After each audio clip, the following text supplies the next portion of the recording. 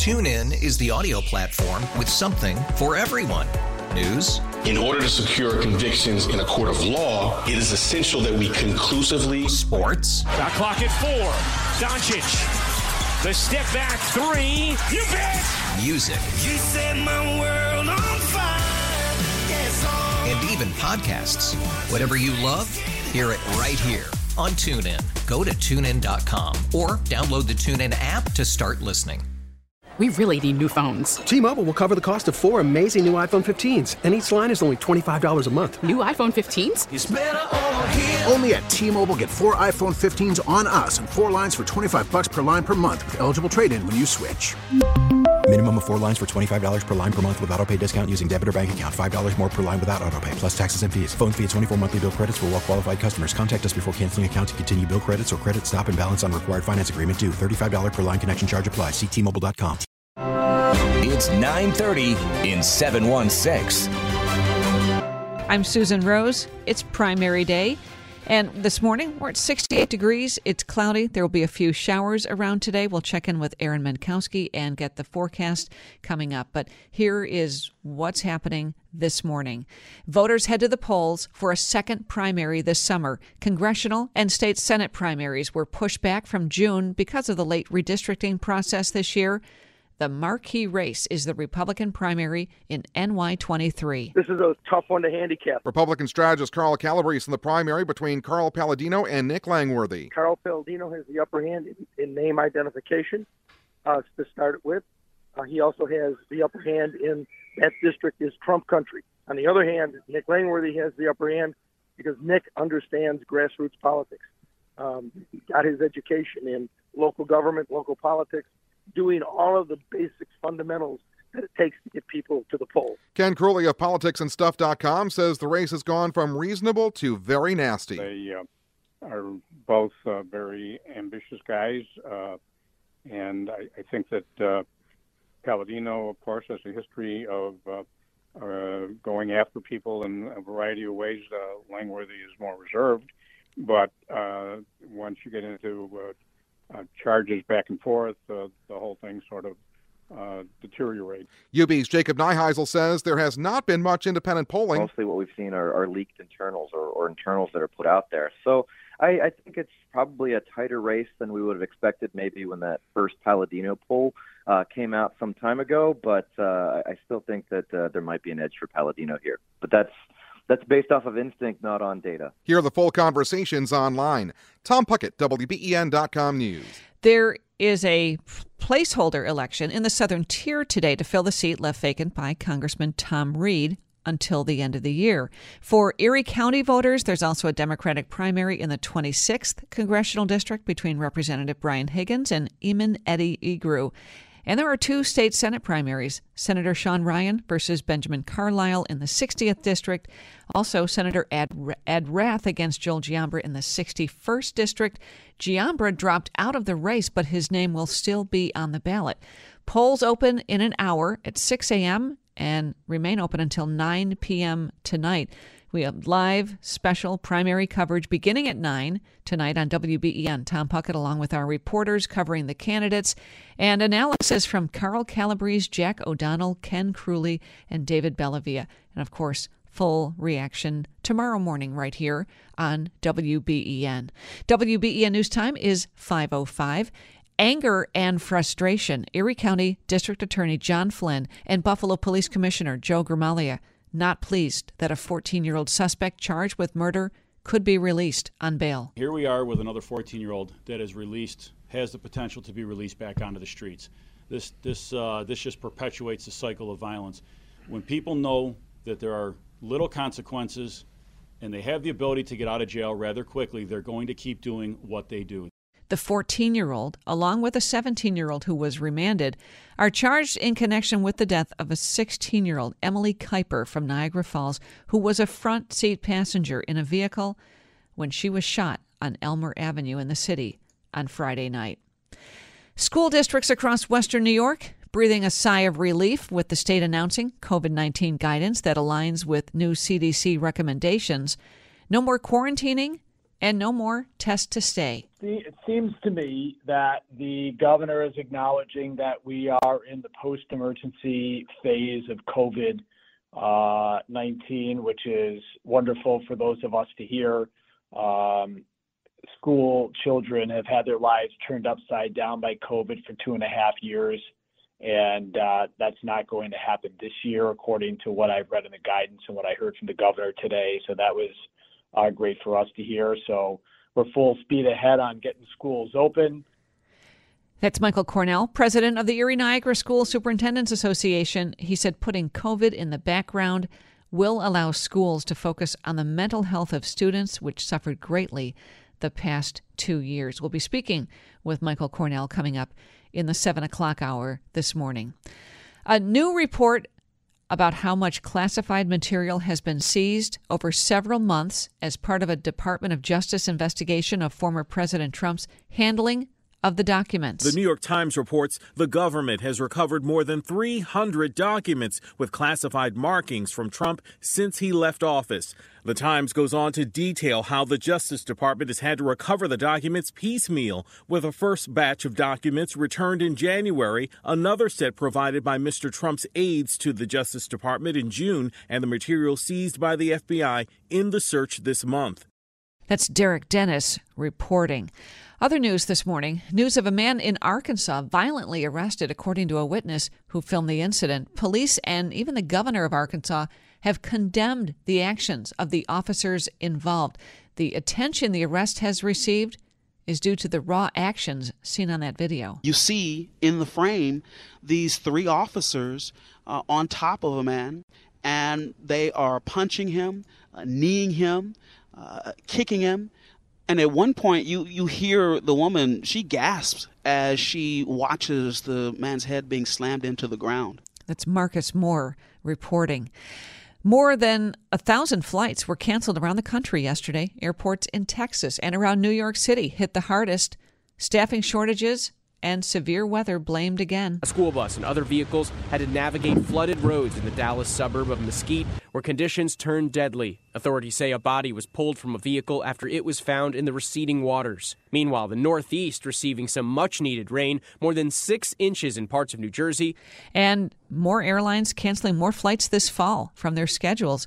Thousands of flights by American, Delta, and United. You'll hear more about that when we go in depth a little bit later on this morning. There is a mystery illness killing dogs in Michigan.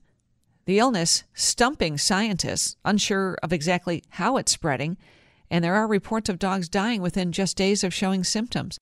Most of the dogs younger than 2 years with severe gastrointestinal issues. Symptoms have been reported to be similar to parvovirus, but veterinarians in Michigan say all of these dogs tested negative for the highly contagious bug. But they do note that this could be a new strain. For now, animal control, again, this is in Michigan, is recommending that owners stay away from dog parks. The mystery illness is stumping scientists, unsure of exactly how it's spreading, and there are reports of dogs dying within just days of showing symptoms.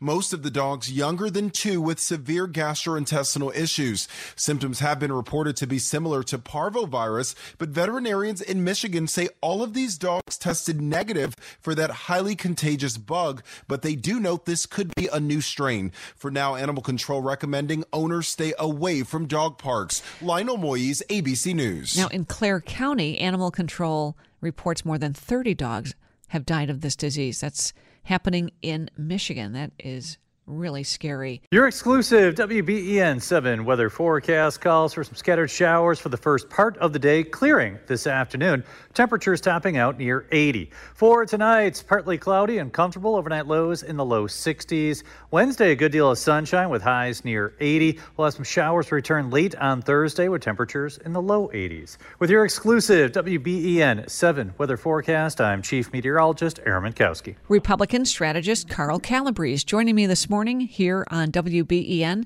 to talk about Primary Day, Part 2. Carl, it's an August primary, and I don't think the confusion factor has been stated enough about this primary today. What do you think? Oh, good morning, Susan, and I think you're absolutely right. I think that, I've talked to people who are, not real active in politics. They vote and follow it, but they've all said their heads are spinning. It's just been the most confusing election I've ever been involved with, and I've been involved in politics my entire adult life, and you could not mess this up any more than state officials have messed it up this year, and it's a shame. It shouldn't have happened. It's costing local governments a lot of money to run all these elections. It's confused people, and it's probably going to suppress the vote by the end of the day. You know, the airwaves are saturated with ads, radio and TV, especially in the NY-23 Republican primary. Yet a lot of people don't have anything to vote for today, and they may not find that out until they try to vote. That is correct. You've got some districts where only Republicans can vote, and other districts where only Democrats can vote. As I said, it's just a very, very bad, confusing, messed up situation. And it's tough enough to get people to vote in a June primary. It's like pulling teeth.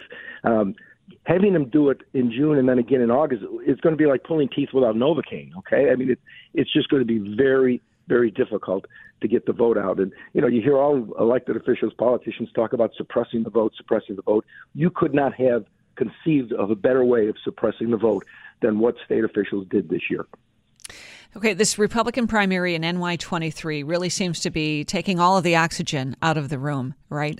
This race, what are you expecting tonight when the polls close? Well, I'm expecting a low turnout. I think most people are. The normal turnout for a June primary would be about 20%. I think it's going to be lower than that. Turnout will decide who wins this race. Susan, put yourself in a voter's position. You've got a checklist in your mind of how you're going to decide who to vote for. So the first checklist in this district might be, who does Donald Trump support? Well, neither box gets checked for either candidate because Trump didn't endorse anyone. So the next box might be, which candidate is a strong supporter of Donald Trump? Well, both Palladino and Langworthy boxes get checked. The next one might be issues. Which candidate favors cutting taxes? Both do. Which one favors a stronger position on the border to cut down illegal immigration? They both do. Which one favors a tough law and order anti-crime approach? They both do. Who's pro-life? They both are. Who's in favor? Who's pro-Second Amendment? They both are. So you've got no difference there either. So now you go to the third box, and that's temperament and style. And I've said this on your show and on David Bellavia's show, what style of congressman does this district desire to send to Washington? Is it someone like Nick Langworthy, who will be a more traditional type style in terms of passing legislation and bringing things back to the district that are valuable and important to the district? Or will it be a disruptor, someone in the Donald Trump mode? And obviously, that if that's your choice, the Carl Palladino box would be the one you would check. So it all comes down to style. I think it does. I really do. What happens tomorrow when we have a winner and a loser in this race? Does the loser support the winner? That's a great question. I'll tell you one thing that will happen. If Nick Langworthy wins, he will resign as chairman of the New York State Republican Committee, which, that presents an issue because you've got a gubernatorial campaign going on. But I'm pretty sure he's already said that's what he will do. Knowing Nick Langworthy as a politician, I think he would support the winner because that's what party chairs do. I can't answer for Carl Palladino. I'm not sure, but it's too bad. Both of these men have been friends and allies for decades, and this shows you how quickly politics can destroy a friendship. Oh, absolutely. Well, we know that anything can happen in a primary. I mean, look at last year when Byron Brown lost his primary to India Walton, right? Right. And what did that primary tell us about what you just said? It told us that in a primary, turnout is paramount. What side gets their vote out under tough circumstances of a primary on an election that isn't held in November? That is the side that usually wins. And I read today that the Palladino campaign has knocked on 30,000 doors. I know people who have had their door knocked on not once but twice by Langworthy volunteers. And so that's what's going to do it. And plus tonight, who's working the phones, making sure that every Republican voter, prime voter, because that's who you're really looking at. A prime voter is someone who has proven that they vote in primaries. So you get a list of people who voted in the last 2 or 3 primaries. That's who you're going to have to call.